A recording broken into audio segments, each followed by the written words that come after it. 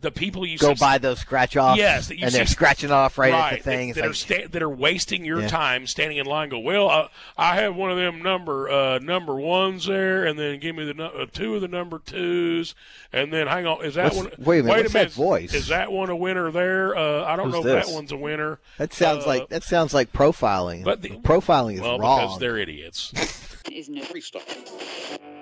I was thinking about that as I was driving in this morning.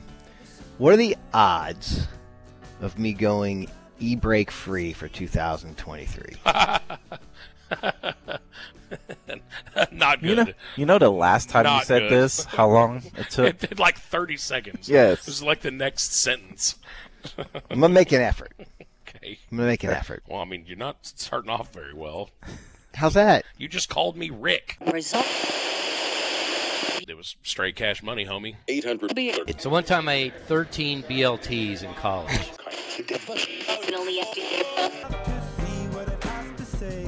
Hello.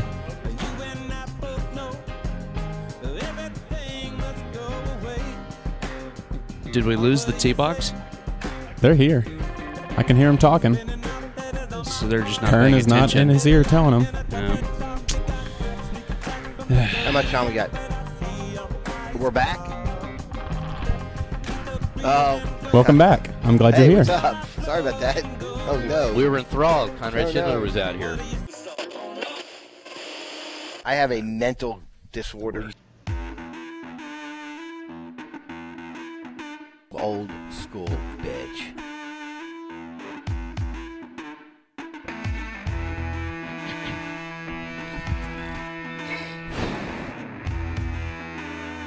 Abu Dabu. Yeah. Hey, good morning. It is 8:02-ish on Sports Radio 96.7, 1310. The Ticket. It is Saturday morning, January 28th. Gosh, January's almost over. And if it's this day and normally around this time, then you have the T-Box going on its 29th year along with the Ticket. I'm Rick Arnett, and today we have Eli Jordan, our executive editor. Did I make you an executive editor? I believe you did, yeah. Of Avid Golfer magazine, formerly of Country Force. You hear him, you love him during dry dock, during the holidays. And today, we are at the Greatness of Crest Cars, the last Saturday of the month. We are in the Infiniti showroom. They also have Volvo and Cadillac. They have specials on everything, great financing, and some of the best service departments around. They will take excellent care of you. And if you buy a car here, I know this firsthand, they will detail your car twice a year. Yeah. For free. And it's a true detail job. It's not just, let's just hose it off and dry it. Well, they'll wash it anytime. Yes. But they will detail it a couple of times a year, yeah. Yeah. I brought my daughters in one day because she has two dogs and the back seat looked like a kennel, and they made it look like brand new. It's awesome. Yeah, for sure. And I don't know too many other dealers that do that do free car detailing. So if you have an affinity for an Infiniti or a Volvo, a Cadillac, or a high-end pre-owned car. Steph just got hers. There you go. My wife. I saw that. It was gorgeous. Pre-owned Jeep Grand Cherokee Overland a couple weeks back. It'd be lovely. It is beautiful. She loves it, and you know what? Happy wife, happy life. Absolutely. And so we'll be here for the next 2 hours. We're talking golf and all that implies and some other stuff. But I want to introduce the crew. We have Kern out here, engineering. Morning, buddy. Good morning. Wearing an Avid Golfer shirt. Yes, I am. Always wears the uniform. He does. He does. He's a company man. He's a great billboard. Company man. I try. Back at the station, back for a triumphant return, is one Connor Caldwell. Morning. Refresh. Yeah, give us 30 seconds on Connor Caldwell. Go. Of course.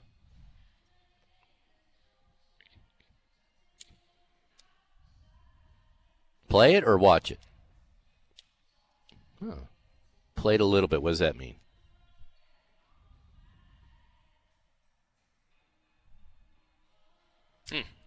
All right. You said you're a hockey guy. Do you play hockey? You just said that. Well, no, he said he played golf. No, but he said he started off playing hockey. Yeah. Yeah. Junior league? They have a club team there? Okay, so it's a club. I feel like down south, most of the universities don't actually have, like, university teams. They're all club teams. Is that pretty accurate? You know who has a good club team? Oklahoma. Really? Yeah, OU. Mm-hmm. I'll be damned. Yeah, okay, so, and then you've been at the ticket how long?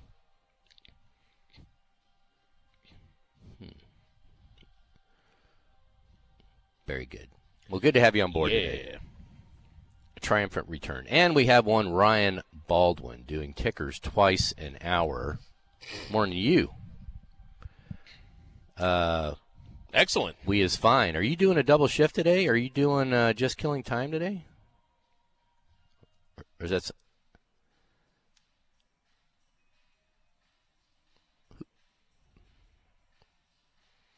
The Daddy. Who's doing just killing time with Dottie? Oh, okay. I had that written down for some reason. That's why he's not doing our show today. That's correct. Oh, I get it. Moving up in the world. Ooh, remote too. Look at that. Big money time. Big money. Good job on the ticket sales staff. Get some weekend shows out there. Mm-hmm. All right, this show proudly sponsored by your PGA Tour Superstores. They have the new drivers in. They have the Paradigm Callaway. They have the Stealth 2, which is tailor-made, and they have the new Ping G430. I had the G425. I love it. Very interested in the new Paradigm. I've been playing the Callaway Maverick for about 4 years. It's time. Maybe about time for an upgrade. I think so. I'm amazed. We talk about PGA Tour Superstores, or we talk about Pure Swing, anywhere you go get fitted. I'm amazed how much the shaft matters. I always thought that was the marketing. You can mark that. Is it too early in the morning for that? No, it's never too early. But I always thought it was kind of marketing hocus pocus because golf shafts can get really expensive. Yes, they can. Get really exotic, but it does matter. But you can find one that's affordable that fits what you need. But yeah, there's a tipping point. Yes, I've talked to some fitters, and they would say, their tipping point typically is $50 to $60 upgrade on a shaft, and then after that, it's kind of like a nice bottle of wine. If you can afford it, great. But do you really get that much out of it? Especially for a mid-level amateur like we are. Yeah. If you're a pro, then yeah, it makes difference. But I think it's like golf balls. Mm-hmm. All right. You also have Golf Moose that you can check out. We have both Sherrill Parks up, which never are discounted. Golfmoose.com. Tango Ridge, Prairie Lakes, Waterview, Hidden Creek, Grand Oaks. We have Wolf Dancer, which is now called Lost Pines down in what's that area called? It's Hill Country. I forget its exact area. But then courses at Waters Creek, Champion Circle. You still got to stay and play at Links at Land's End, so check that out. All kinds of stuff. And our new upcoming Avid Golfer magazine, which our executive editor has his fingers in everything. I think you will be most delighted at our cover because this is our 25th year anniversary. It is. And we're recalling and bringing back some of the hits. Mm-hmm. And this might be the one that put us on the map more than anything. Yeah, I don't disagree. That is still clamored for. Yes, that is correct. And so check that out. That should be out in the next couple of weeks. Yeah, probably by the end of next week. I would guess it'll be at least be able to see it online, shelves. right? Yes, absolutely. MyAvidGolfer.com. Mm-hmm.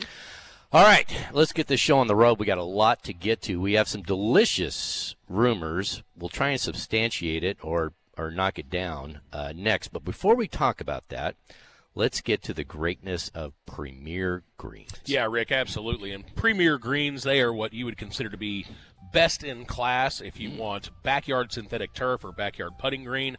Nick Barton, Jason Schultz. Jason actually played on tour for a little bit, so they know what they're doing. They design championship caliber backyard greens just for you. They roll exactly like natural grass. They can be designed to roll to the speed of your choosing. If you are a country club player and you want your backyard green to roll at 12 on the stimp meter, they can do that. If you want it more municipal type, 9, 10 on the stimp meter, something a little more reasonable, they can do that. The work is absolutely outstanding. They just finished the Ronnie Golf Park up at the Northern Texas PGA up in Frisco. That's high praise. They could pick anybody. It's fantastic. I went up there and had a chance to take a little inside tour of it before they opened up, and it's just fantastic. Everything is great. They react just like a normal green. They putt. Even chips will take spin like a normal grass green. So, yeah, they're just absolutely awesome. Go to PremierGreensTexas.com. Let Nick and Jason design something that'll make your neighbors and all your playing partners jealous. You can check them out at PremierGreens.com. PremierGreensTexas.com. Check them out. Well, let me tell you one little thing, too. I'm old enough to know what bad temporary or artificial greens look like, and they were kind of like a really bad toupee. You know, it's a fair comparison. You know, if you draw attention to something you're trying to fake people out with, not good. And back in the day, artificial greens look like front doormats. You know, the kind you wipe your feet on. Yeah, and water collects in certain areas and they get moldy. Well, you're not going to get any of that with this is Premier good Greens. stuff. Yeah. This is good stuff, and you save on water, you save on fertilizer, you save on mowing. Yep. And it always looks fantastic. Yep. So give them the website one more time. Yeah, Nick and Jason up there at PremierGreensTexas.com. It's PremierGreensTexas.com. Bravo. The greatness of Invited Clubs, formerly known as Club Corp, bring you this segment. You can play up to 15 different privately owned country clubs in the Metroplex, TPC Craig Ranch, Las Colinas, Stonebriar, Glen Eagles. You have all different price ranges, all different areas of the Metroplex, too. So if you treat a country club kind of like a fitness gym, where it's got to be somewhat convenient to get to, they can do that for you. You're going to find one close, I promise. And in your price range, too. So check it all out at invitedclubs.com. All right. In just a second, we'll get into maybe a delicious rumor surrounding the LIV Tour and maybe Nick Faldo's comments on the LIV Tour. Then we'll get into leaderboards. We got two of them this week, Farmers out in San Diego and Dubai, which is the DP Tour, and Rory's in that. So is Patrick Reed. At 8:50, speaking of that, there was for golf, this was like a brouhaha. This was like throwing haymakers at each other. It's kind of laughable, but Reed and Rory got into it a little bit. At 9:10, this is 29th anniversary of the ticket, January 24th, 1994, to be specific. And you were there. I was there. I think I'm one of 6 remaining day oneers. I think there's 6. And we'll kind of give a little background on how we both got started at the station. And they're usually really weird stories how you kind of land at these things. Yeah. And mine was nothing short of that. And then at 9:30, John Rahm is trying to do something today, or this weekend, Monday, today.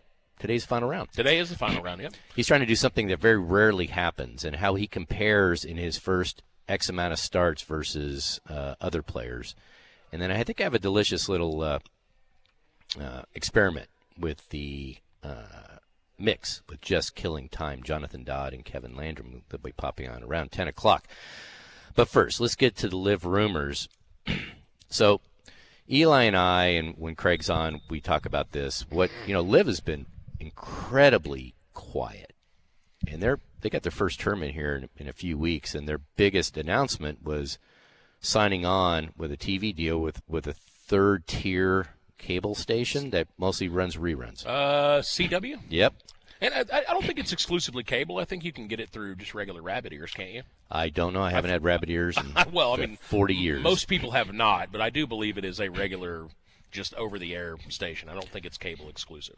So they were trying to find it. They were trying to find anybody that would take them on. I think part of it was obviously sponsorship conundrums because of where the LIV money comes from. Yeah. And so they finally arrived with them. By the way, you can tweet us at ArnettRick or at the Eli Jordan on Twitter. Want to make any comments? And so they got that all done. I don't think it's a revenue. They might share in the revenue if they ever get anybody to buy an ad. I don't know. I would hate to be the salespeople that try to go around and sell that. What's going to be interesting is this. and I heard this on another podcast, is one of the downsides of when they were on YouTube specifically, you could see how many people were watching. Yeah. When you get on the CW, you can kind of mess around with ratings and you can be very kind of mysterious about it. But when you see on the YouTube and they're saying, man, we're killing it, and there's 20,000 people watching worldwide, that's infinitesimal. That's less than what listen to our show. Yeah, it's. I mean, it really is. Yeah, I mean, it's about on average. Yeah, We're better than Live. Yeah, it's low bar, but yeah. We make far less money though. We need to work on that. Yeah, we do. We need to get the Saudis to back the T-Box. Yeah, we kind of do. But what they've been trying to do, and they've been laying really low, but the rumors have been out there that they think they have a hook on a guy, on a player that really might move the needle. So before we reveal said player, yeah, I have seen about 75-25 that this is complete nonsense. I've seen wouldn't doubt it. Videos and tweets from people that are in his inner circle that say that this could not be further from just complete BS. Mm-hmm. So, but about 25% seem to think that this does have some traction. So, well, and I'll give you a reason why before we unveil the name. This golfer, who's been out of commission pro golf-wise for quite a while, might be, I got to go back and look. Has it been 6-7 years? Oh, more than that. I think it was like 2011, I think, was the last time he played. I think I saw the other day where it had been close to 4,000 days, I think. Oh, don't make me figure that. Well, I mean, just for some reference. Okay. So the reason I think this might have some legs is that getting on the Live Tour is like competition light. You know, there's no cut. It's a team format. It's all about just kind of good times, and it's kind of like how he lives his life now. He's a party guy. At least he had been. Is he still like that? Well, I don't know, but that was his living of choice for a long time. He had an entourage and everything. The big reveal here is we're talking about Anthony Kim. Yes. Who was widely regarded as one of the best up-and-coming young players. In fact, and I wrote about this in my letter from the editor this month. Nice. Executive. Just a little bit. Yeah. Anthony Kim, if you'll remember, was a Nike guy. Mm-hmm. And I went over and did an interview with Mike Taylor, who now runs Artisan Golf over in Fort Worth, out of what used to be the Nike Oven facility. Right. And they make wedges and putters. Well, Mike Taylor told me when I was interviewing that there were a handful of guys, and he was Tiger's main club fitting guy and club designer for a long time. And he said there were only a couple of guys he ever saw that the ball just sounded different coming off their club. Yes. Tiger being one of them, obviously. Yep. And one of the other ones he mentioned was Anthony Kim. Mm-hmm. And from a guy that basically lived, breathed, designing golf clubs for the best golfer in the history of the game, arguably. And they're all good. So when these guys stand out. Correct. Yeah. That's the thing. And I remember hearing this about, if you remember Josh Hamilton, former Ranger, there was a guy that used to live back behind the right field wall at the high school field that he played at. Right. And the guy always said, I knew when Josh Hamilton was taking batting practice because it just sounded different. Right. Just a little, but you could tell, oh, Hamilton must be taking batting practice. And that's the way he described Anthony Kim, is that he was just a little bit better than every other pro that he ever fit for clubs. And more importantly for me and for the tour, he was the anti-vanilla golfer. He wore, kind of these big belt buckles. Big sequin belt buckle. Yeah. He was a partier. He had a lot of flash. He had a lot of bravado. Mm-hmm. I think he was the star of the 2008 Ryder Cup. I think he holds the record for most consecutive birdies at Augusta. Yeah. It's a lot. I mean, he was a very, very solid player. Yep. Yeah, and then he got injured, and he took out he had an insurance policy, and the insurance policy is rumored to be anywhere between $10 and $20 million. I've heard 20 was always kind of the number I heard thrown around. And he had to retire by the age of 29 to get it. And the stipulation was if he ever played pro golf, he would rescind that. He would lose that. They would stop because he was making. I remember him saying he was making some pretty good premium payments. It's kind of like a Lloyd's of London bit, where you can insure anything exotic as long as you're willing to pay the premium. Yeah, and we've seen cases like this before. I remember when LeBron James was in high school. I believe he had an insurance policy for injury. If he were to have some sort of career-ending, I can never play basketball again injury, he was going to get paid out a pretty significant amount of money. Which is, yeah, and, with other tthan the NFL, almost every other sport has guarantees. So you almost don't need it, but what happens is the teams take out insurance policies in case one of their stars gets injured and can't fulfill the end of the contract, and then they're left still paying it. But football is the one that probably insures their careers more than anybody, self-insures, right? Just in case.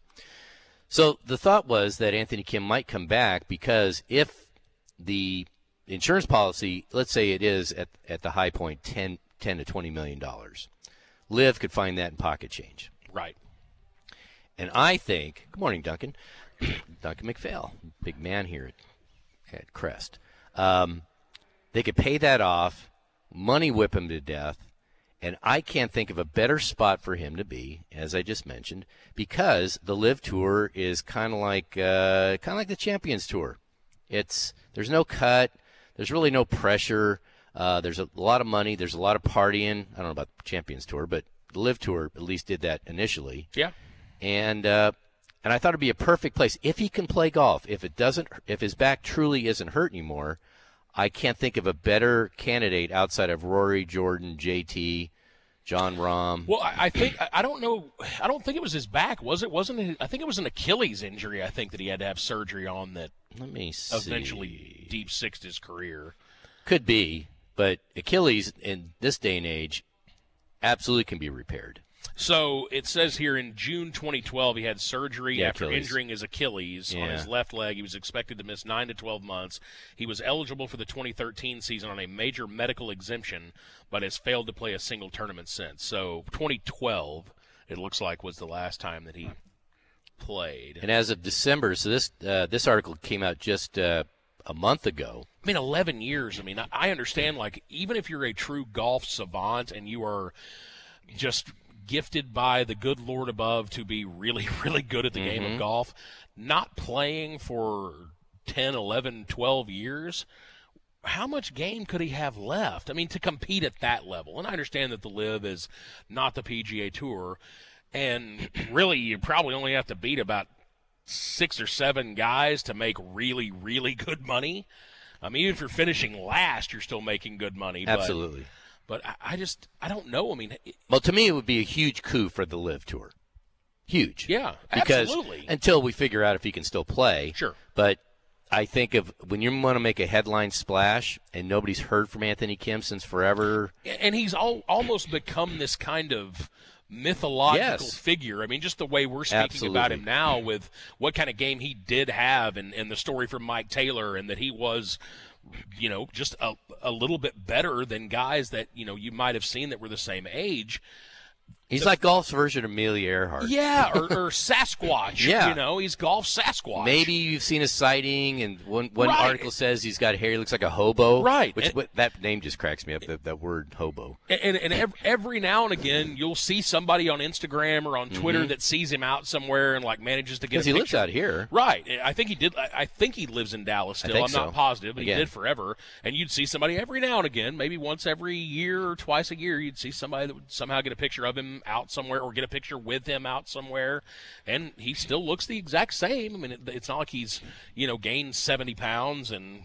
So for somebody like that who's definitely got money, he's not hurting, although he spent lavishly. He was a big partier, go to Vegas and all that. But for me, I would somehow figure a way to clandestine, like put some kind of a swing simulator in my house and see if I could even do it. I mean, he might. I mean, who knows? I don't know how much the insurance company check on him. They just make sure he's not playing competitive golf. Probably. Right? So I would love to see it, if nothing else, because it's kind of a cool story. Yeah, and quickly, you brought this up in the break.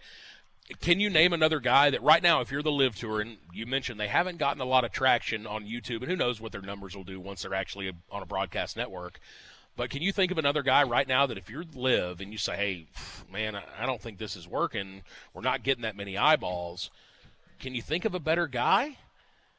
No. I can't either. I mean, and I'm including guys like Scotty and Will and Jordan and some of the top players in the world, Xander Schauffele or Patrick Cantlay. I don't know that they move the needle as much for Liv as Anthony Kim would. Unless they drew other people with them. Right, and it may be a very quick spike where people watch for a couple of weeks just to see what he's got, and then they don't care again. Right. But like for us, that's worth it. Right. It probably because then they'll try and find. Do you know where CW is on your cable dial? I do not. I think it's channel 9, maybe. I don't know. I'd have to go look for it. And golf is an older demographic, and when you have to go down the dial to find something, it gets a little iffy. Yeah. I used to have that problem with TNT and TBS when I was trying to find a game, and I couldn't remember what channel it was on. I'm rolling down the scrolling thing. So, I don't know. I thought it was kind of – it's interesting enough to bring up, I believe, and if it happens, that would be awesome. I'm going to say it's like a 10% chance it happens, but, boy, if it did, I would watch. You would watch. Well, and it has nothing to do with money. They'll take good care of them. And so if you look at all the guys on the LIV Tour – the guys, I mean, is he worth – okay, would you pay him more or Ricky Fowler?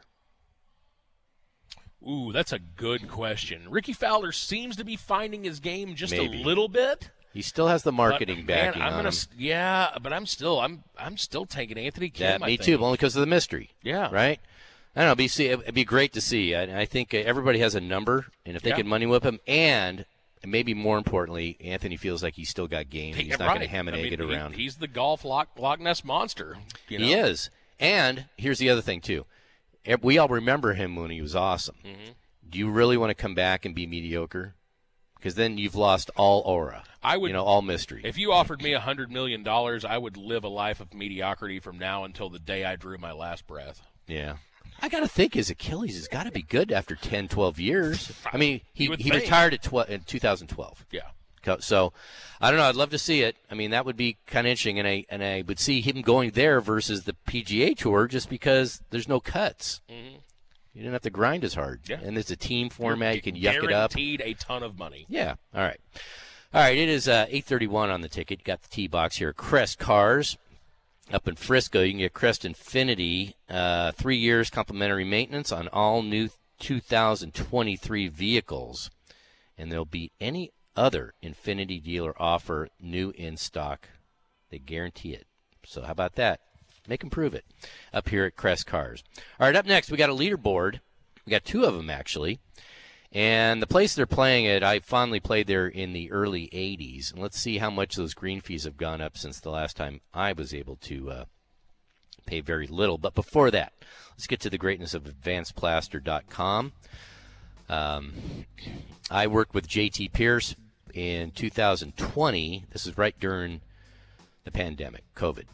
And he came out and he looked at my pool, and my pool looked like it was the same thing as like the 80s shag carpet. It was old. It was tired. It was a pool, but if you had shag carpet in your pool, you probably should have had it replaced. Exactly. Yeah. So, I said, this is really getting tired. I'm seeing other pools, and they look great. And it's like putting another fresh coat of paint on something. It just looks so much better. He comes out, takes a look at my pool, takes a look at my budget, and asks me what I want. And then I mention it to him. What do you think about this? And he goes, nah, for your landscape, I think you're just wasting money on that, like a big water feature or something. So he shows me the different materials. Pebble Tech is awesome instead of stucco for the bottom of your pool. They have different stonework now. I have an app that controls everything. I could turn on my spa right now from right here, and by the time I get home, it'll be nice and toasty if I felt like going outside. And they do a great job. During COVID, there was a lot of supply chain issues. He was always on top of things, and he always kept me up to date of what was going on. He wasn't just, you go to voicemail all the time. No, he always got back to me. And that's how I judge somebody is not when things are going great, but when there's challenges. What do they do? How do they back it up? We've referred many people over to JT at advancedplaster.com. Go out and look at your backyard today. Give it the honest assessment. Maybe you're moving more towards the backyard entertainment area. It's your showcase. And they also have new LED lights. You can change the lights if you want. Make it a disco. Make it whatever you want. Disco pool. You can make it a disco pool. So check it all out. It's advancedplaster.com. Tell them the T-Box sent you. Say hi to JT Pierce. It'd be well worth your while. The greatness of Arcus Golf and their fine courses around the Metroplex. Again, a lot of courses and a lot of different price ranges, and there's an Arcus course near you. So check out arcusgolf.com. Craig Rosengarten, he's at the PGA show this weekend. And checking out, see what's out there. And there's some pretty interesting things. He'll be on next week, and we can go over that. And I think he was traveling with the Arcus guys, too, while he was out there. So, good for them if they're listening, and happy weekend. Little Arcus road trip. Yep. All right, the latest, it's a laughable brouhaha, but it involves Patrick Reed and Rory McIlroy. We'll talk about that at 8:50. But first, this segment also brought to you by the Texas Junior Golf Tour. So we got some leaderboards, and they're playing the Farmers at Torrey Pines. And back in the day, after college, I worked in San Diego for 10 years. If you were a San Diego resident, and you all know this in town, if you have an Arlington address, you can get a discount at an Arlington municipality because you're paying taxes. It makes sense. I can get it at Grapevine. But when I was out at playing Torrey back in the early 80s, I could pay $6 for a round of golf. $6. And I wore that puppy out. You might be dating yourself just a little bit. I'm dating myself a lot. I mean, that was 40 years ago. I get it. I'm trying to think what probably the cheapest, I don't say cheapest, most affordable golf course in DFW is. And I can't imagine it's less than $45 Thank you, Westdale. On a weekend. Thank you, Westdale, but it's only 9 holes, and it's par 3. Yeah, I'm talking a full 18. $45 is probably about as low as you're going to find anywhere. Playing Torrey Pines for $6 is mind-blowing. So right now, they run anywhere from $223 to $278. That's for non-resident. Right. If it's me and I want to go and play Torrey Pines, if I'm going to be in San Diego, it's going to cost me almost $300. If you want to play the South Course and you have a resident inside that area, it's $83 on the weekend. That's your rack rate. Wow. Still pretty good. Yeah. Oh my! It's unbelievable. I mean, how many courses here in town are over $80? Good, decent portion. Yeah, I'd say. I mean, there's some that are triple digits, right? Oh yeah. So I really loved it. It was on the ocean. They had, you had the hang gliders out there. You also had a nude beach, Black's Beach. Interesting. It wasn't it was more like a sausage fest. It wasn't very fun. But as a young, impressionable young kid, it was kind of boring. Did you ever go down there? I did. I mean, did once. Did you ever? Did I do it? No. Yeah. No, I was just like, really, this is it? Yeah, it didn't do much for me, and you had to walk forever. It was an investment in time. There's stairs, and it took, I bet there was 1,000 steps.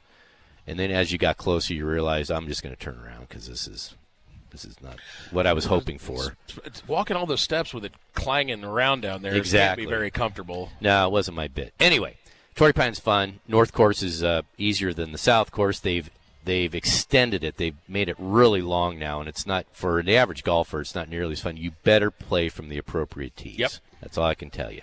It's the longest stop on tour, isn't it? Regular stop? Pretty close. Yeah. It's probably over 7,700 yards, depending how they play it. And you have one Sam Ryder. You might not remember him, except for he was the guy that made the hole-in-one at the Waste Management last year when all hell broke loose. Yeah. That was awesome. Do you think they're going to go back to like plastic draft beers this year? I think they've already mandated that Have because that was the only thing people were worried about was getting hit with cans.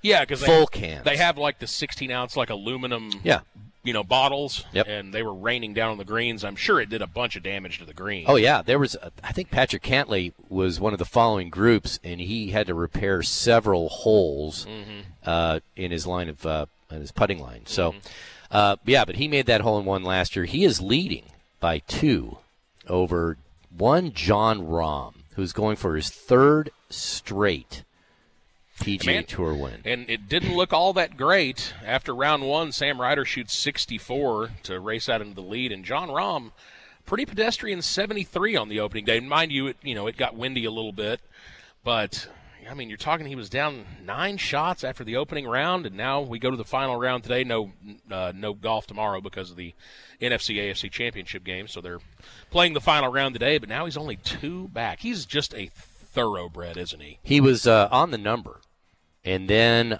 he played the back 9 first on Thursday. It's a Saturday finish because they don't want to get against the conference championships tomorrow. He went eagle, birdie, birdie, birdie. It's pretty good. So he made it on the line. I mean, that's how he got in, and then he just went. He's a machine. He's one of the guys that he can. His strokes gained tee to green are for the last 3 or 4 years. I think he's number 1. And when you add in everything else, he's right up there. He really doesn't have a weakness. His putting is really good. His chipping is really good. And he's got that short, powerful backswing, kind of like Tony Finau. Seems like less can go wrong with that.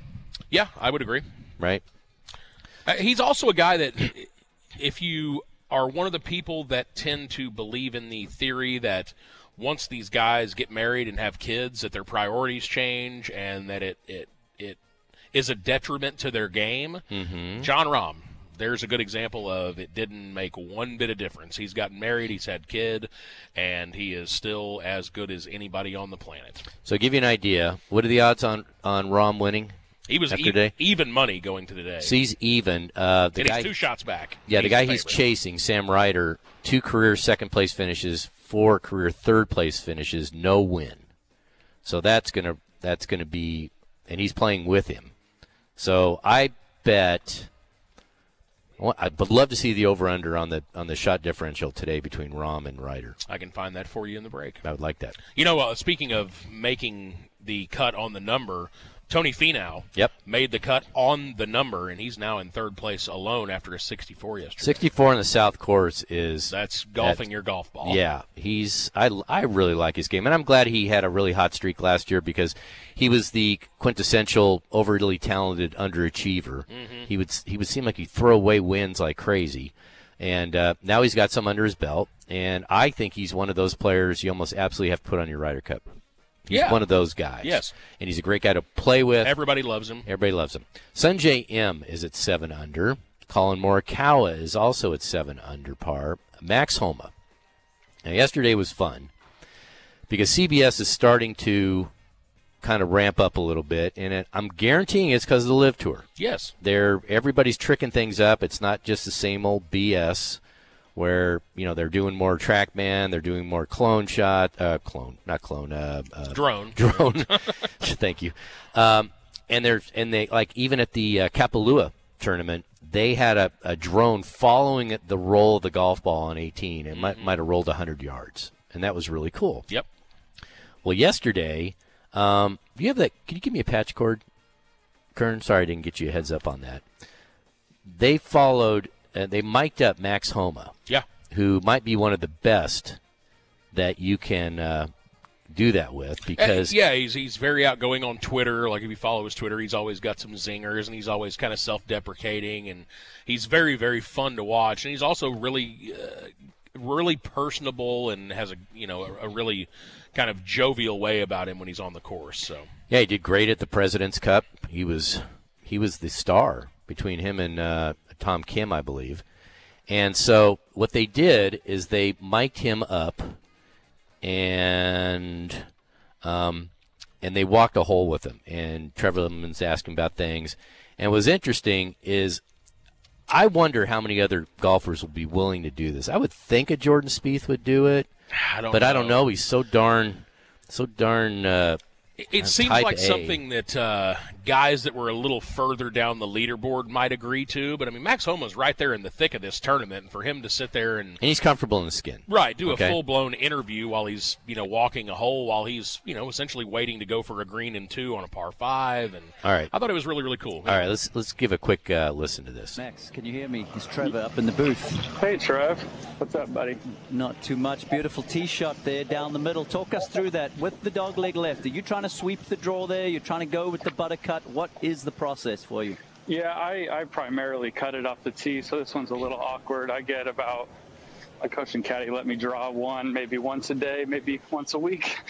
This was not the one, so fortunately, it was downwind, so we could cover that left bunker, which makes the fairway feel a lot bigger. So I just went with the stock normal cut and just try to smash it a little bit.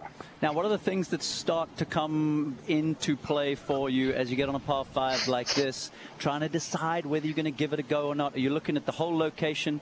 What is the thought process there as you're trying to work your way through that? Yeah, it definitely kind of just starts with where the pin is and if, my misses will be in a good spot. So, like, for this one, for instance, if I can get there, that front bunker is good. If I can get it up to that front bunker. If I'm not going to be able to get to that front bunker, it'll probably be a layup.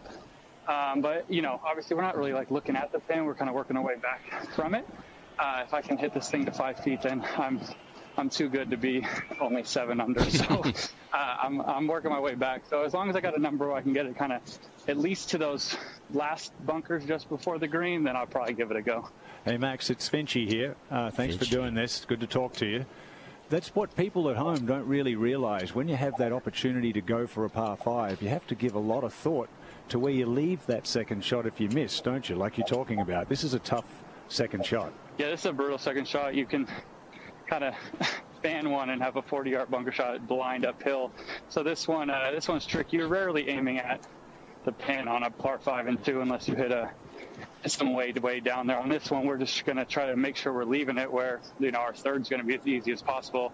That's why I'm saying, I don't know our number yet, but if I can't get to at least a certain number, we'll just lay it up, and the wedge shot would be easier than having to deal with, So what I liked about that is you don't. It's kind of like watching a pro football play.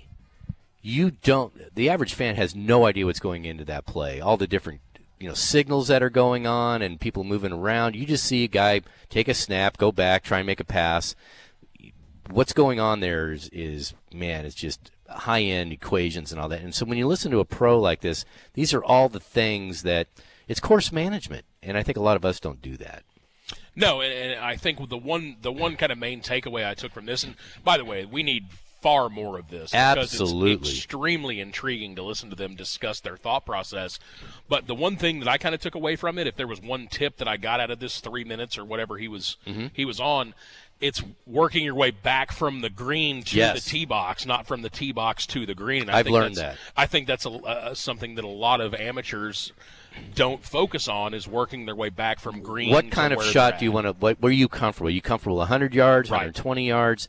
And yeah, I've learned to do that because as you get older, you have to kind of resort to course management versus just blasting the hell out of the ball.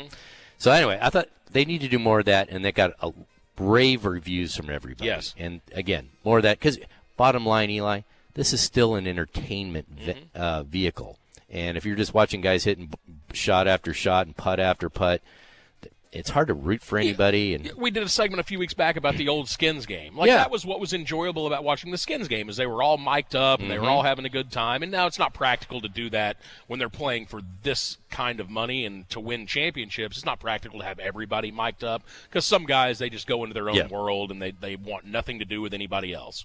But if you can find a few guys that are willing to do this now and again, it makes the broadcast infinitely more interesting. The tougher part would be if they did it on a final round. That's when everything's grinding, and I wouldn't expect him to. I wouldn't either. Sahith Theegala, he is at 7 under. I like him. Man, I just like his game. Ricky Fowler, 5 under par. We talked about him earlier. Butch Harmon says he's going to win this year. He's got bits now. He's using like the arm lock putter. Yep. It looks like the 1950s jail suit and whatever works, my man. Yep. Whatever works. Aaron Baddeley missed the cut by 1. He had his 12-year-old daughter send a letter to the Farmers Insurance sponsor looking for a sponsor invite, and they gave him one. That's how he got in. Very cool. Let's see. Anybody else of note? Will Zalatoris missed the cut. His putting still looks, I don't know. But he's still making a lot of putts. He's making them, but boy, they had one on Twitter. Boy, if you search it, his putter looks like it's either doing a figure 8 or it's doing kind of a 3-step dance. It's kind of like the old Billy Mayfair kind of swipe across it stroke, but he's not doing it on purpose. No, but it looks it's alarming is what it looks like. Real quick, So the final round will be today. John Rahm and Sam Ryder will be in the final group. They're playing over in Dubai. Richard Bland, Thomas Peters are tied at 10 under, along with an amateur, Michael Thorbjornsson.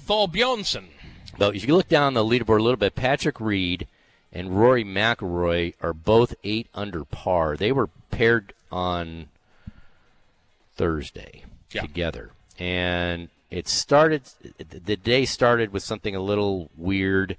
From a golf standpoint, it looked like a UFC fight.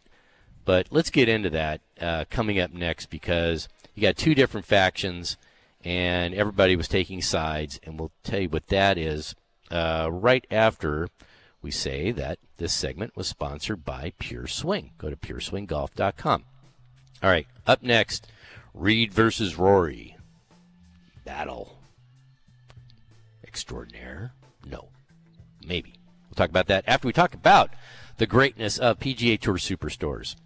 So you have one down in your area, Eli, in Arlington. I'm there all the time.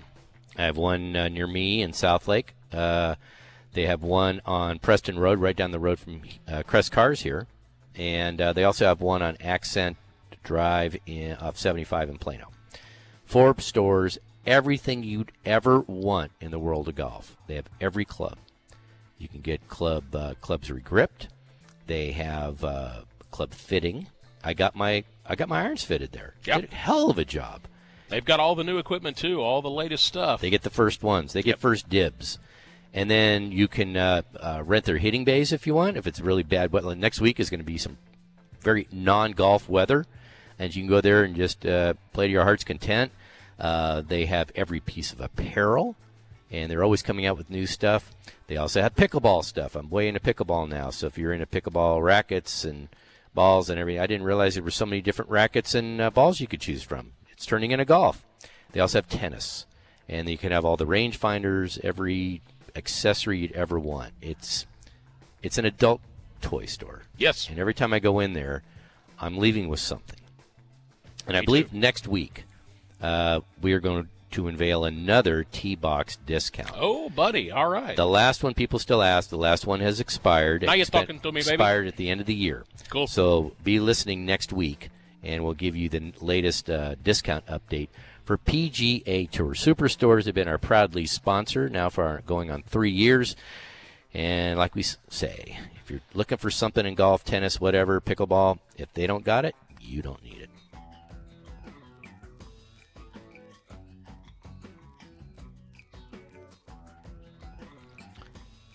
On Twitter, at Bowman Steve 4 brings up the sad realization that Black's Beach in San Diego had a huge rock slide collapse yesterday. Well, like I haven't been there in 40 years. Maybe you should go back. And wasn't much reason to go. Just show off for the ladies. There weren't many ladies out there. That was the whole point. I'm young and I'm 20. I'm figuring this is going to be awesome. And it wasn't. So there you go. That's right down at the bottom of Torrey Pines where they're playing today. The final round, so they don't get involved with the conference championships tomorrow. It's a great plan, too. That's good. They should do that more often. Yeah, quite good honestly. Thinking by the PGA Tour. I get the Sunday round in Phoenix, the day of the Super Bowl, because it gives you something to watch basically right up until kickoff, which is always great.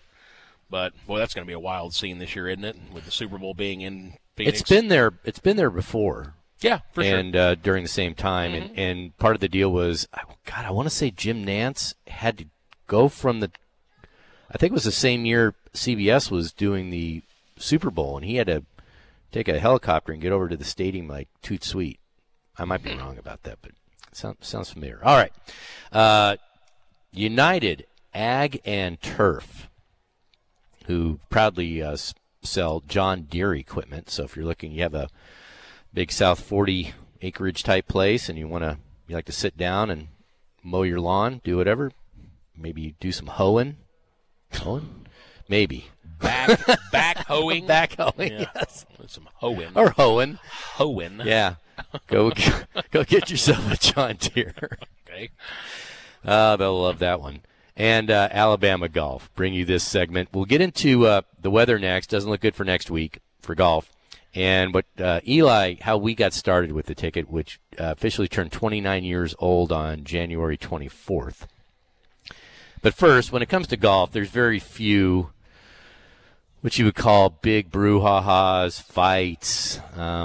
It's a very vanilla type sport, and everybody's typically more polite than not, or they just don't say anything. But this week they're playing out of Dubai, and the Dubai Desert Classic on the DP Tour. Rory McIlroy was paired with Patrick Reed, and Patrick Reed, who's suing everybody, and Rory McIlroy, who has kind of been the mouthpiece for the PGA Tour during this whole LIV versus PGA Tour battle. So they get to the first tee, and Patrick Reed thinks that Rory is ignoring him. So he flicks a tee at him. This was on the driving range, I think? Maybe the driving range. I think it was the driving range before the round. And okay. Patrick Reed, I guess, went up to shake hands, say hello, and yep. Rory McIlroy basically just gave him the cold shoulder. And felt like he was being snubbed. And then McIlroy said that he never saw it. He just didn't. But yeah, he says, I can't believe it's turning into a story. Yeah, it's nothing. But McIlroy did recall the first part of the story, that Reed approached him on the range, and I didn't feel the need to acknowledge him. So he did admit that. And then he goes on to continue. I didn't see a tee coming my direction at all, but apparently that's what happened. And if roles were reversed, I'd have thrown that tee at him. I'd be expecting a lawsuit. Yeah, probably. Not, out of the realm. Well, and you did see that, I guess, Rory McIlroy had gotten served some papers on Christmas Eve. By Reed's attorney. About this impending lawsuit. Yeah. So, I was subpoenaed by his lawyer on Christmas Eve. So, of course, trying to have a nice time with my family and someone shows up on your doorstep and delivers that, you're not going to take it well. So, again, I'm living in reality. I don't know where he's living. If I were in his shoes, I wouldn't expect a hello or handshake, which he's not. He's not wrong. I understand that golf is a gentleman's game, and we don't see a lot of this as far as physical altercations on the course. In fact, I looked up PGA Tour golf fights, and I could only find one example. And this Tommy is from, Bolt. No, this is from a Korn Ferry Tour event. Austin Daly and Luke Smith apparently exchanged some blows. Really? When was this? This was in 2021. Wow, and I haven't had a chance to read the article, so it may be a big nothing burger, but I'm just curious, like, how has nobody just hauled off and just pummeled Patrick Reed yet, other than fear of being sued for everything they're worth? I guess it's not worth the effort. I guess. I guess at some point you you do exactly what Rory did and just ignore him. Yeah, that's the worst thing you could do for him, right? Meaning that he's not being paid attention to. He's not getting any feedback, or, he's notoriously always played practice rounds by himself. He doesn't like ingratiate himself around anybody, really. I don't know if it's that or if it's just he can't get anyone to play with him. Well, even back when, I think he just liked to, go to his own tune. He didn't want anybody catching him cheating. So this is Patrick Reed's side. He said he saw me and decided not to react. It's unfortunate because we've always had a good relationship. And they kind of did when they were in that Ryder Cup, meaning it was really good-natured back and forth when he and Rory were playing in that group. Right. It was awesome golf. It was some of the best golf I've ever seen. Yeah. And they were actually even acknowledging each other after a while because they were going, shot for shot. But he goes on to say, but it's one of those things. If you're going to act like an immature little child, then you might as well be treated like one. Well, I mean, come on. Is he serious with that Yeah, comment? That's what he said. Well, when you turn around and sue everybody within earshot for anything they've ever said bad about you, who's acting more like a child? And he has his parents, like, forcibly removed from tournaments. He lets his wife drag him around by his Johnson constantly. What? So who's acting like more of a child here? Like Rory McIlroy wanting nothing to do with him? How is that him acting like a child? He doesn't want to talk to him, so just don't talk to him. It almost seems like Patrick Reed was purposefully going up trying to bait him into doing something. Agreed. Well, so I use this analogy constantly because it happens to me. I'm really cognizant and aware of bad drivers. I just despise them, and I call them obliviates. because they're in their own little world and they're going 50 in the fast lane and whatever. So the adage is, if one person pisses you off while you're driving, it's probably their fault. If everybody pisses you off, it's probably your fault. Yeah, that's a fair assessment, I would say. And I think that's the same thing with Patrick Reed. I think he's either unaware, doesn't care, his wife is just pretty much running his life. It's like he's brainwashed. And it's too bad because I really miss him being on tour. I miss DeChambeau. I miss the villains. You need villains to root against. Yeah, I mean, you really do, but in a good-natured way, not just to be a jerk. So, and that was going to be my point. Is like a guy like DeChambeau, I wouldn't call him a villain necessarily.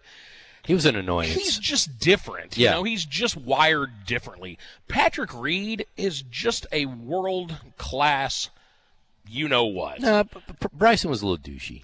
That's fine. Okay, There's so a that's difference still an between annoyance, being douchey and just being a total a-hole to everyone. I get it. Yeah, I mean, especially in golf. And it's one of those situations where Patrick Reed, like if you've completely alienated your parents, like who won't you be a complete D-weed to? I get it. It's like I just. But I still miss him because when he was playing golf well, he was always in the hunt. So you either loved him or hated him. And I just like the fact he's added a little more intrigue to the whole drama. That's all I wanted. Yeah, that's fair. That's all I want to be is entertained. I don't miss seeing him at all. You might. I don't. I do not miss turning on the TV and seeing him, with that just smug look on his face with his like puka shell choker necklace that you wear when you're 15. It's just no. I am, or in his case, puka shell. Out. I'm totally out. All right. Well, we'll see what happens. But that was the major controversy this week in golf. It just shows you how little there really is. He flicked a tee at Rory McIlroy. Flicked a tee. You would think that it was, the rumble in the jungle. Mm-hmm. All right. That segment brought to you by the greatness of Maestro Dobel Tequila. Well. Had some last weekend. It's a delightful treat. They just picked up John Rahm. Yes, they did. Very well. Very well. Good for Maestro Dobel Tequila. All right, up next, let's get into the weather. And it's the 29th year at the anniversary of the ticket. And we both arrived at the ticket at different times. We'll give a little backstory on how we got started because there's a lot of people that try and get in this industry.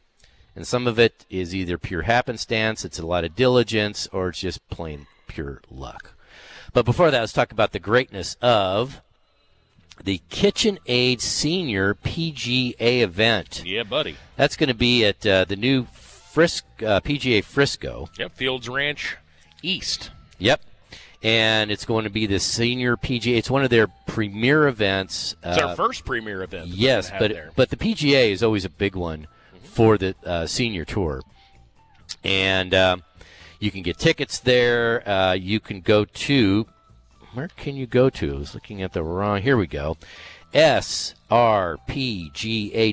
SRPGA.com for more information. It's going to be May 24th through the 28th. And all the best golfers over the age of 50 will have their trophy etched on the, did you know this? All but one, Rick. You're not included in the field. The best golfers. Oh. I'm not one of the best golfers. Alfred S. Bourne Trophy. Ooh, there you go.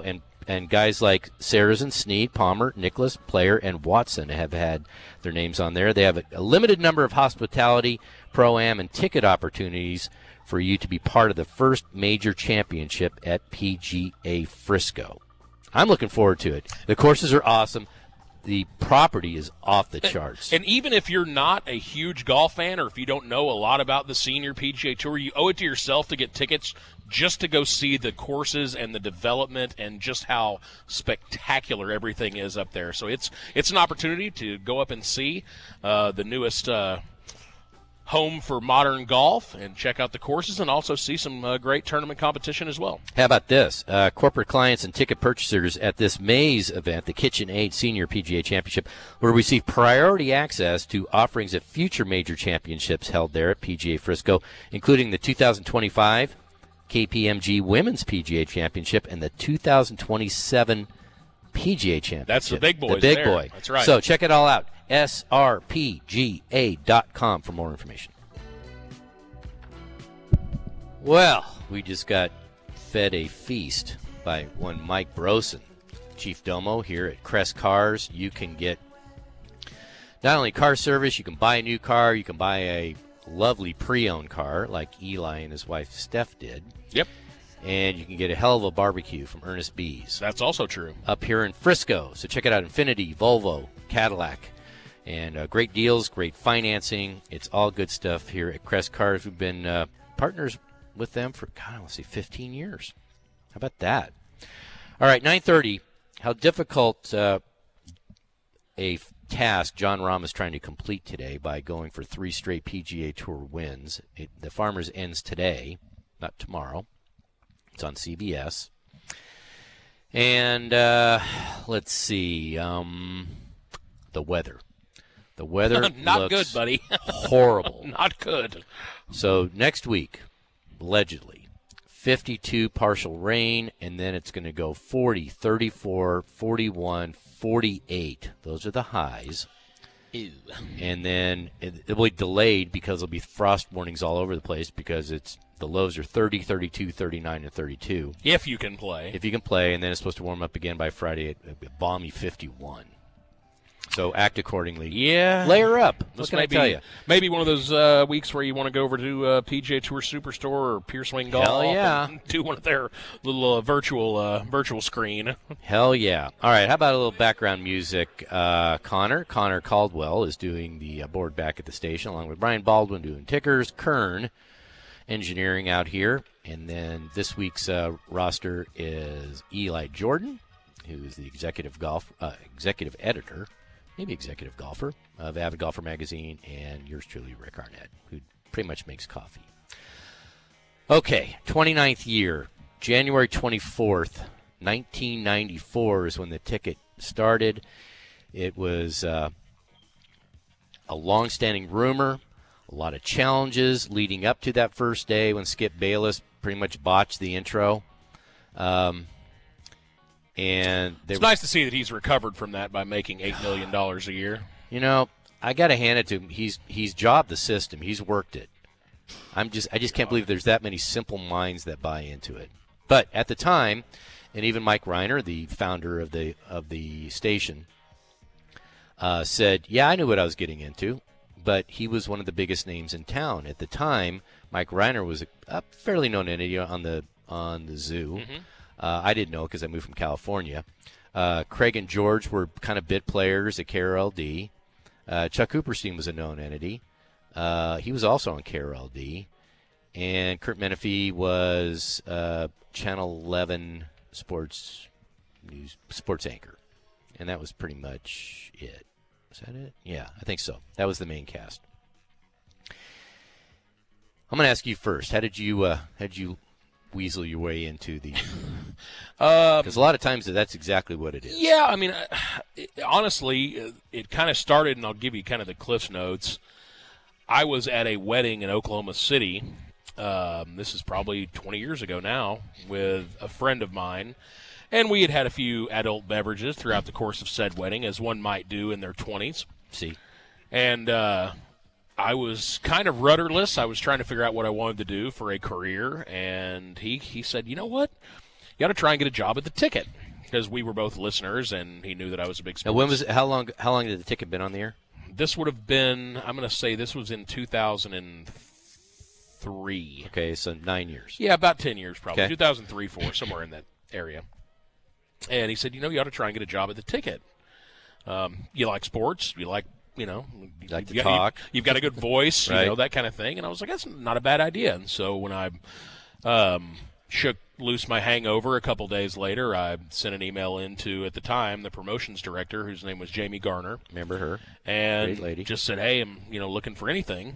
She said, "Well, we're pretty much always hiring for our promotions department," right? Which is a fancy way of saying handing out T-shirts and koozies and sure. helping set up road shows right. and things like that. Not engineering like Kern does; it's far more labor intensive. But literally just showing up in the door. And making sure that nobody bothers the hosts yes. while they're on air, and handing out T-shirts and koozies and pens and bumper stickers and that kind of thing. Sure. Did that for about 5 years. While I was finishing my degree, I went back to school for broadcasting after I decided UTA that's what or I wanted. UNT? At UTA. Okay. After I decided that's what I wanted to do, got my degree.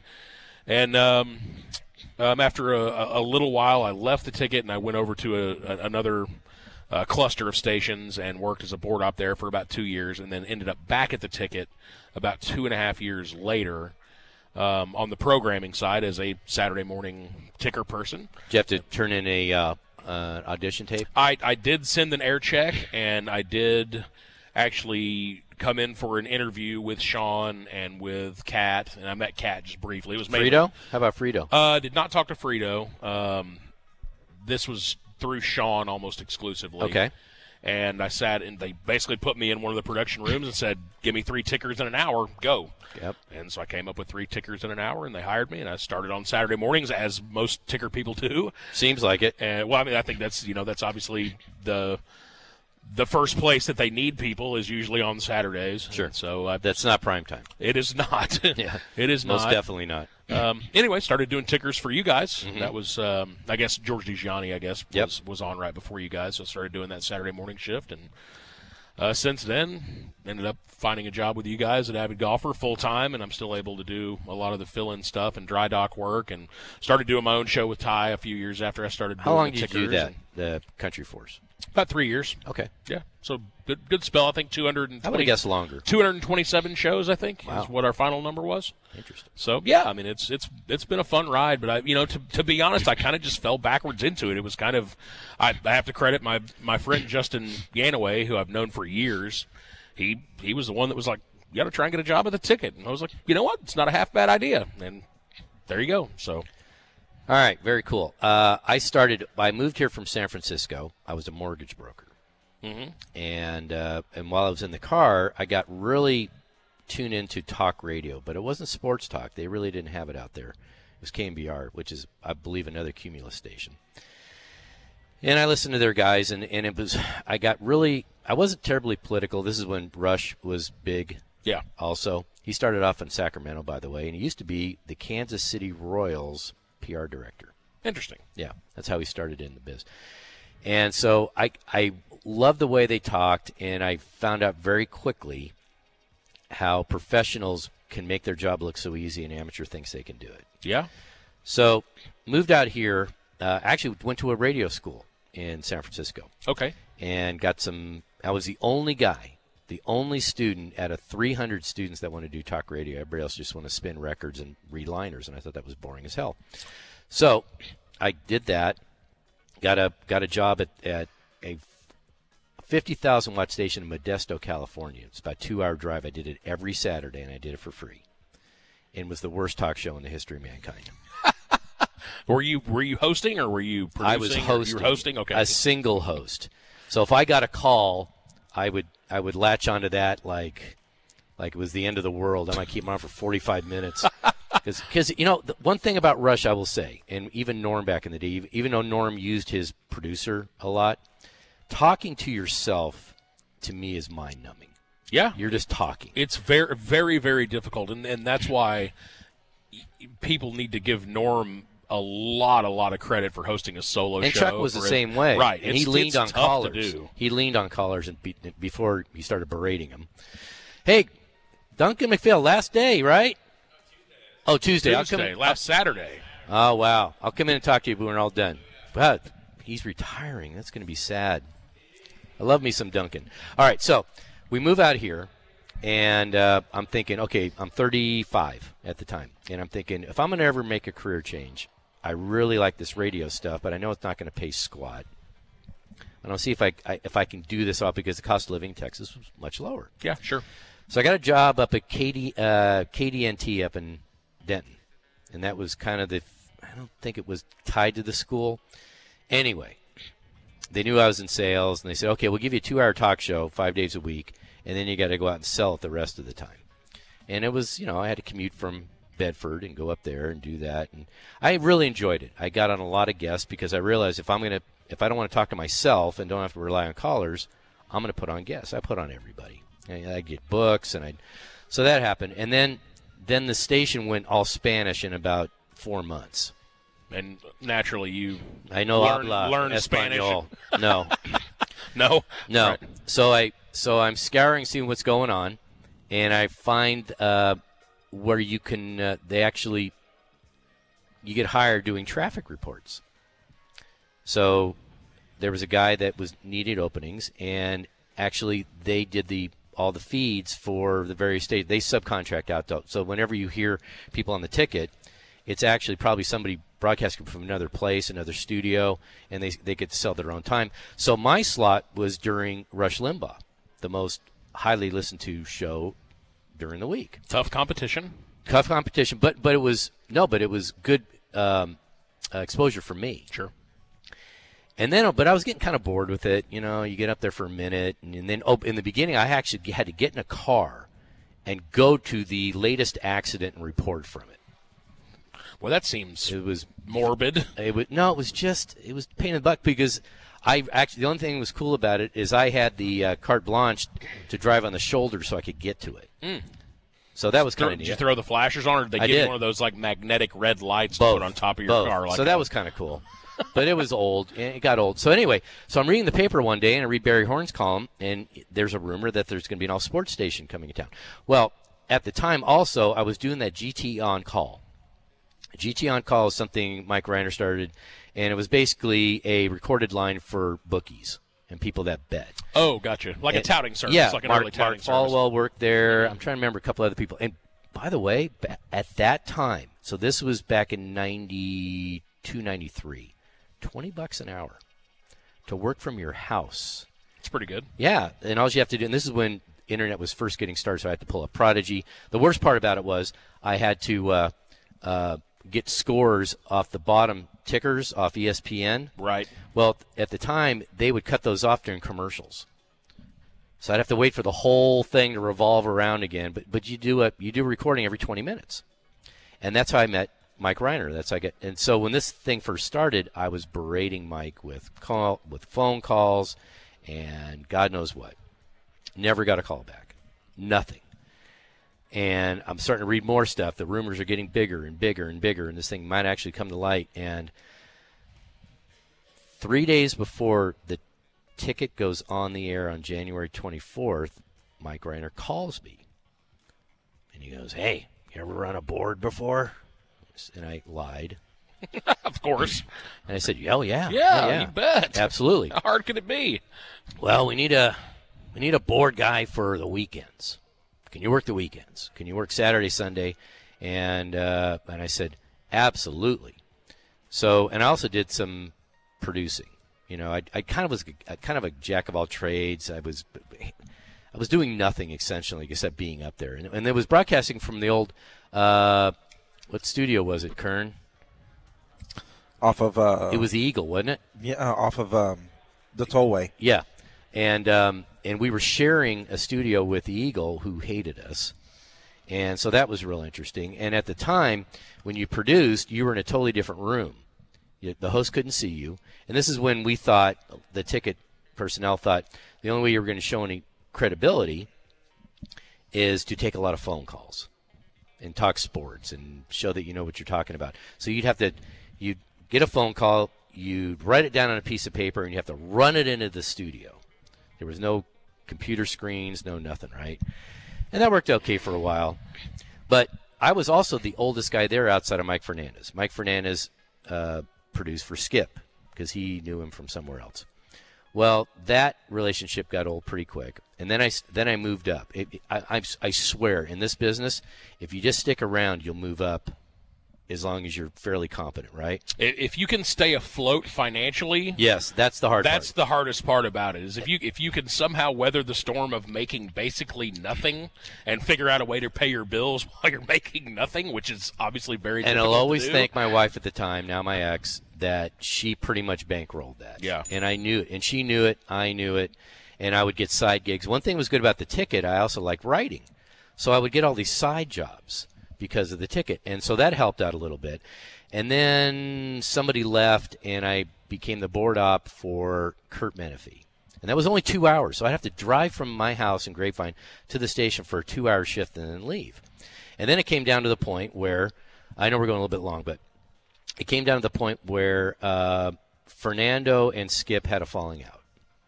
And since I was the oldest producer there, they figured I was also the most mature. So were they accurate? Yeah.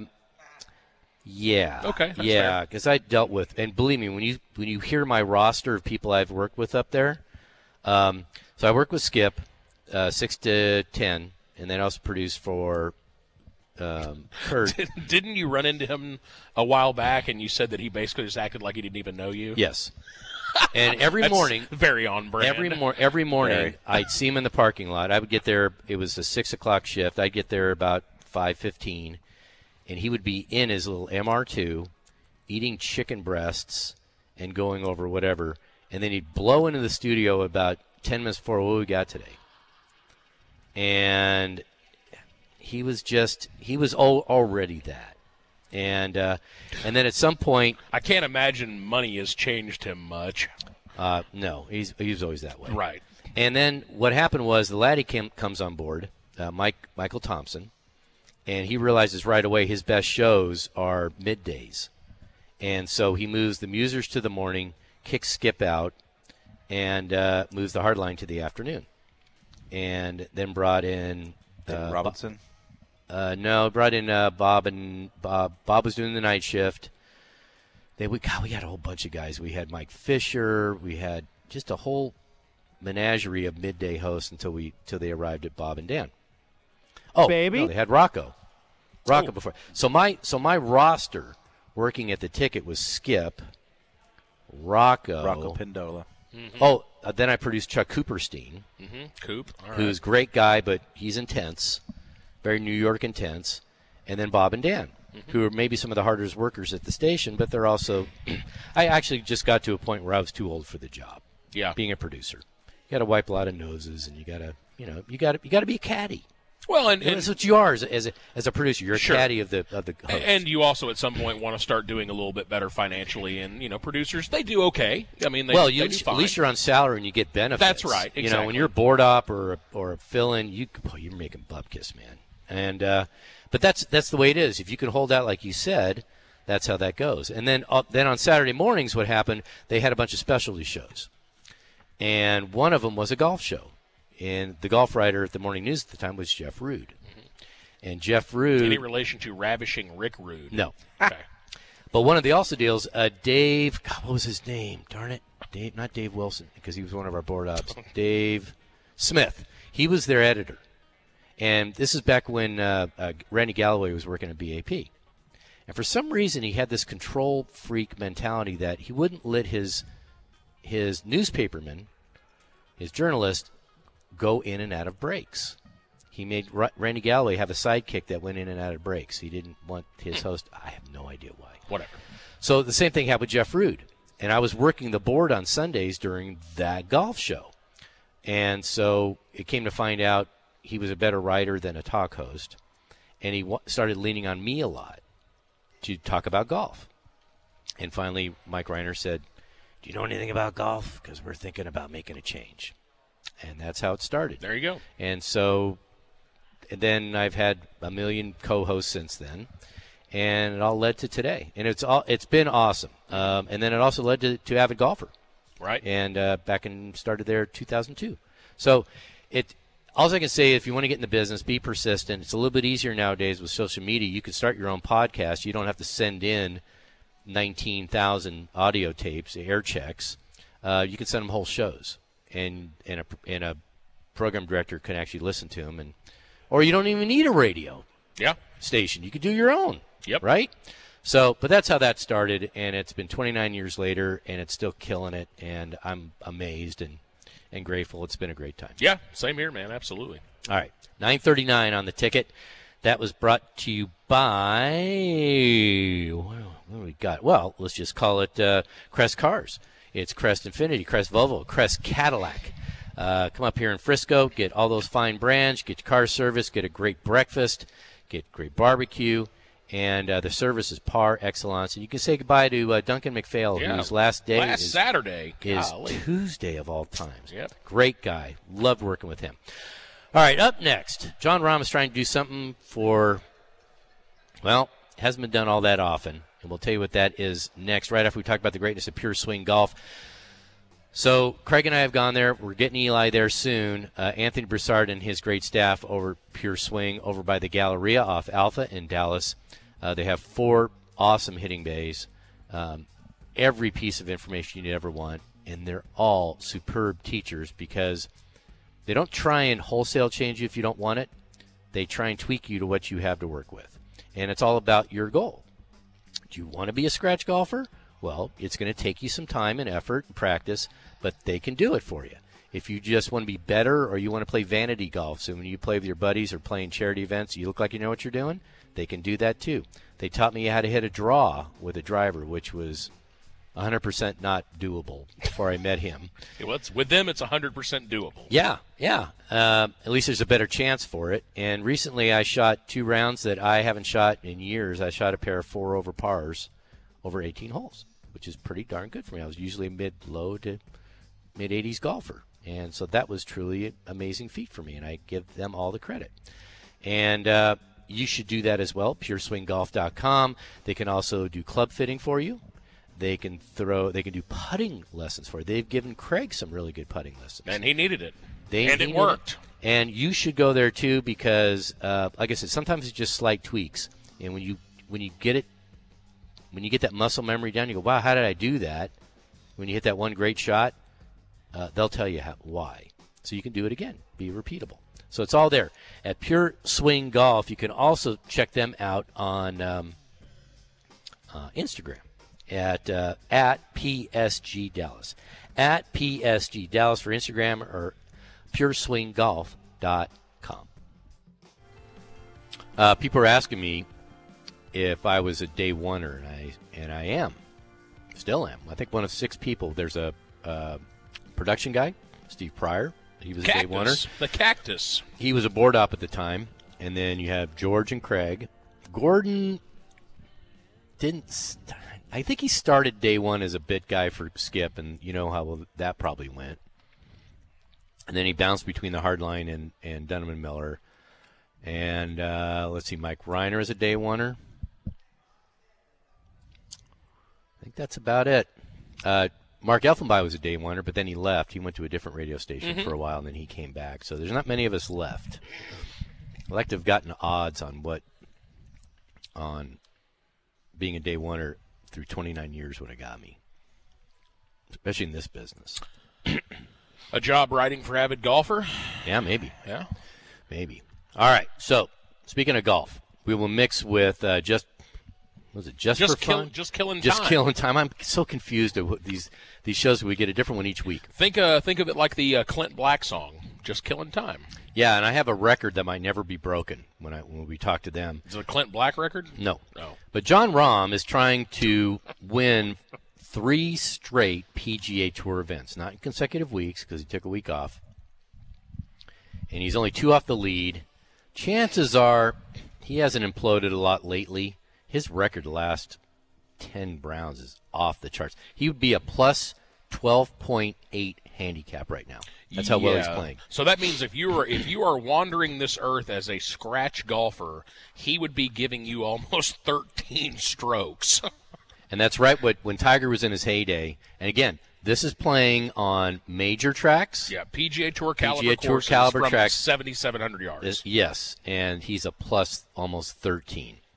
It has happened. Let's see. It's happened 16 times. 3 straight wins? Yeah. Like 16 times total or 16 total. different players? Total. I'm going to say the number of times that Tiger accomplished it out of the 16 is 11. It would be 14. So almost all of the instances of 3 consecutive that wins they went were back Tiger. to. I remember Nick Price did it. I believe who's the other one? David Duval did it. Not many. All right. Of course, Nelson had, 11 straight? Yeah. And Tiger won 7? Yeah, that sounds right. Yeah. So it's the beginning of the 97 season, there have been 62 chances where a player teeing it up on the tour won 2 previous starts. only 18 times out of 62, that's about 30%, did that player go on to win the third time. So Tiger has done it 14 of the 18. Pretty impressive. So that's what he's trying to do today. Now, the other part, excuse me, the other part I thought was interesting was, so I thought this was an interesting stat, a little off center. Since they've gotten married, these players have not won a major. Okay. Rory, Jordan, Justin, DJ, Colin. Well, Colin got married in the offseason. Well, so did I was going to say, Justin Thomas got married like last week. So did JT. Koepka, Finau, and Zalatoris also got married over the winter. Wait a minute. Finau hasn't won an event since he got married? Major. Okay. Major, yeah. Well, that's a little different. I know, but still. I just thought winning majors is hard. Okay. So there's a lot of things that Jon Rahm has done in his, I believe it's 150 starts, something like that. He has won 10 times worldwide. He's going for his 11th, I believe. Okay? I think this would be his 10th PGA Tour win, correct? I don't think so. I'll have to look at that. You can look at that while I try and give you the stat. Oh, all right. Tiger, at the same age, only had 30 more wins. Only? I'm laughing. Yeah. Only. So when you're comparing whatever feats you have accomplished against Tiger, it's always going to come in second. Just ridiculous. I thought that was amazing, though, that he's got roughly – so Rahm has how many total? I'm working on it. Oh. Working on it. 9 PGA Tour wins. PGA Tour. So Yep, he gets 10. He's got 8 international victories, 9 PGA Tour So he's got 18. Or 17. And Tiger had 30 more. That's a lot. By that point. So, all I can think of is this, and thank goodness for common sense and the right time. Because if Tiger was born 40 years earlier, this never happens. Didn't let the first black player play on tour was in 67. Charlie Sifford. So sometimes you luck out when you have a ridiculous player like that, and he had the opportunity to actually do it. By the way, you want to hear another crazy stat? I do.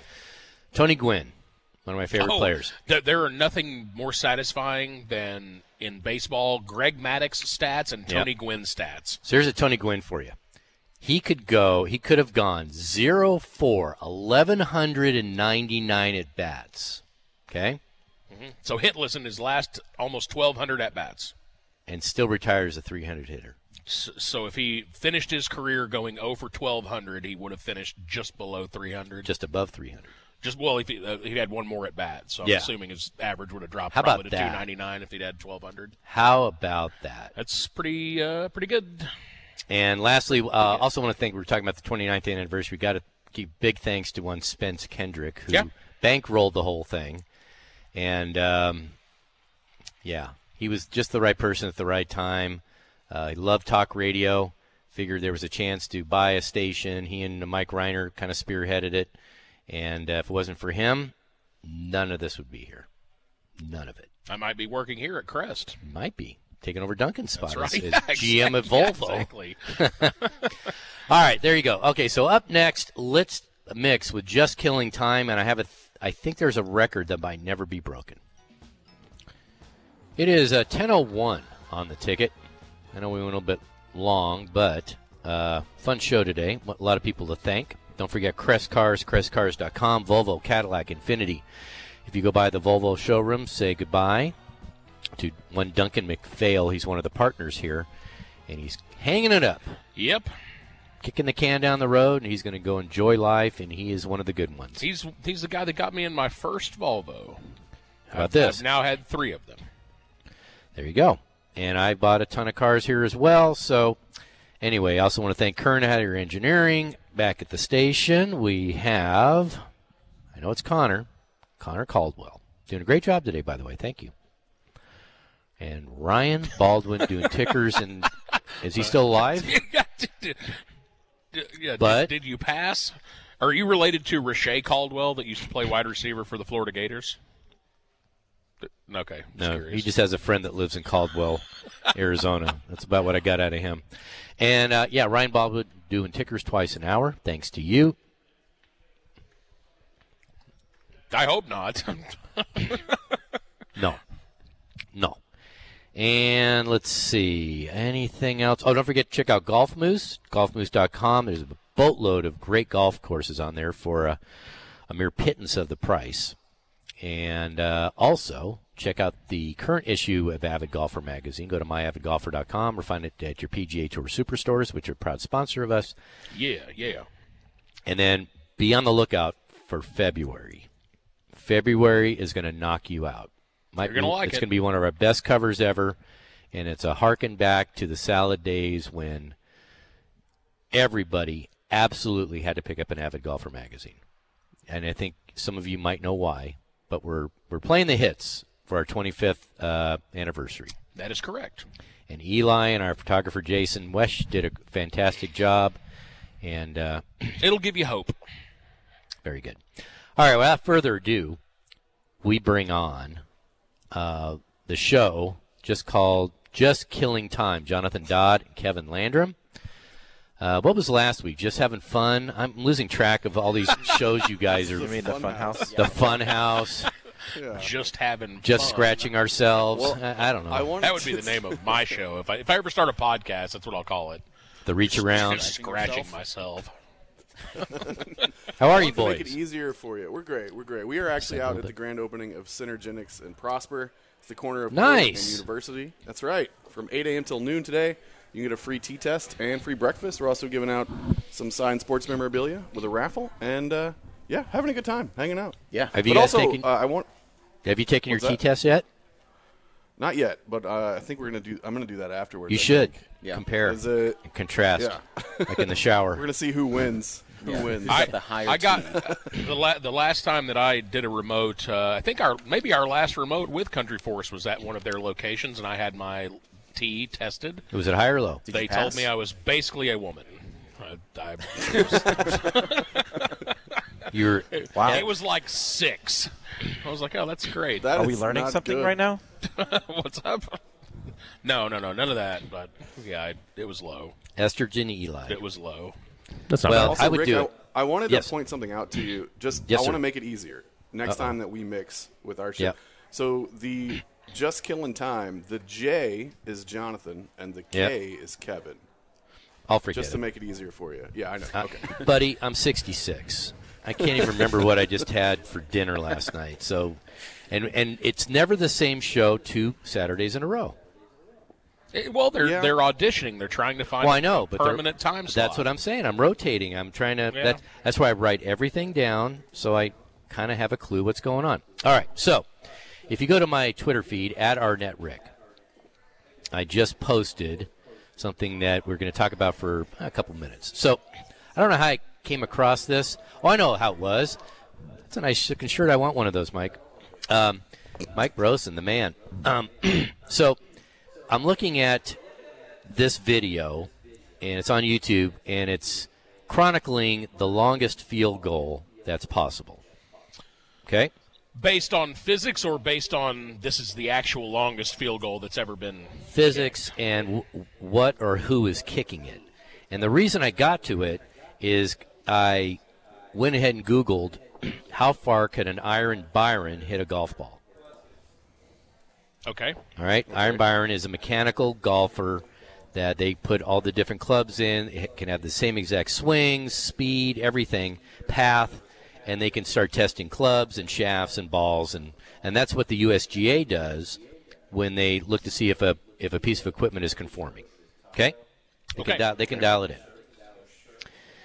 But for some reason, I came across this YouTube site, and it was all about YouTube site, YouTube page. YouTube video. Okay, thank you. I told you, I'm 66. Give me a break. The fact I even know what YouTube is a feather in my cap. And I see it, and it pretty much shows. So they had Prater, the field goal kicker. Matt Prater, yes. So he's got the longest field goal from a human is 66 yards, okay. right? Yep. Uh-huh. And that was up in altitude in Denver, I believe. Yep, mile high. Yep. Yep. And so these guys came up with this bit where they tried to come up with an iron Byron for a field goal kicker. Right. Okay, a mechanical leg. Like a trebuchet that kicks field goals. Yeah. As I'm looking at this, you'll be amazed at, one, the impact of the football by this robot, how much it caves in. And they were showing that it wasn't underinflated. They couldn't even push it in. It was so inflated.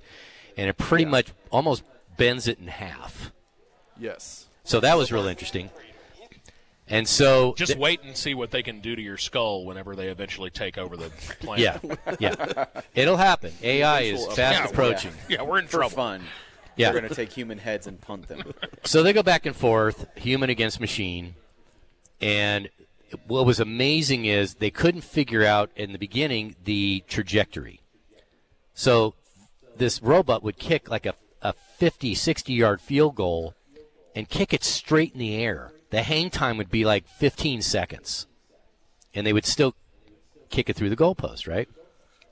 Yeah. Finally, at the end, the field goal kicker, before his leg fell off, literally, they snapped, it had to do almost a full circle, and it snapped off due to the torque, kicked a 105-yard field goal. Seems reasonable. It's like Herman Munster, right? Hitting a ball around the world. But I never could find how far an iron Byron could hit a golf ball. It would have to be longer than a long drive contest, right? Yes, of course. But the last one I saw was like in the early aughts when they said the longest it would be able to be hit would be 350 yards. No way. That's what I said. I mean, Happy Gilmore could do 400, right? Okay. Yeah. But, I mean, realistically, the reigning 3 or 4 time defending world long drive champion, Kyle Berkshire. Yeah. He's hit one 490, I think, is his long ever. Yeah. In competition, I think it's something like 440. But I mean, he could hit a 200-yard 9-iron. But I mean, he's just a dude. I mean, unless they're basically, if they're basing it on once the swing speed gets to a point, it just shatters the golf ball or something where. But yeah, I mean, you'd think it'd have to be 500, 600, 700 yards at least. I wonder how far. I wonder how far an iron batter could hit a baseball before that turned into just yarn. Well, Rick, literally, that's a good question. Video where a guy, he's an engineer, he put basically shotgun shells attached to a bat, and it would explode the ball, and it would go 700-800 feet. Saw that. Obliterate the ball.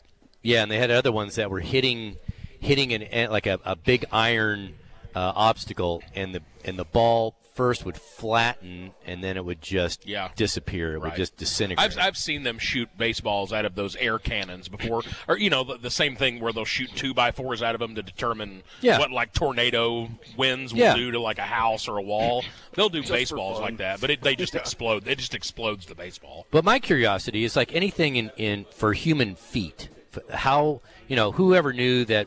I guarantee 200 years. Anybody said they could high jump 7 feet, they could pole vault 20 feet, sub 4-minute mile, all that kind of stuff. Sub 2-hour marathon. What is our absolute limit as a human to do these things? And I wonder what our limit is for kicking. Somebody's going to kick a 70-yard field goal. I can tell you that I'm not ever going to be a person that's going to demonstrate what the human body can do at that level. At 100-yard dash? That I can tell you. So, what do you guys got on the show today? Okay.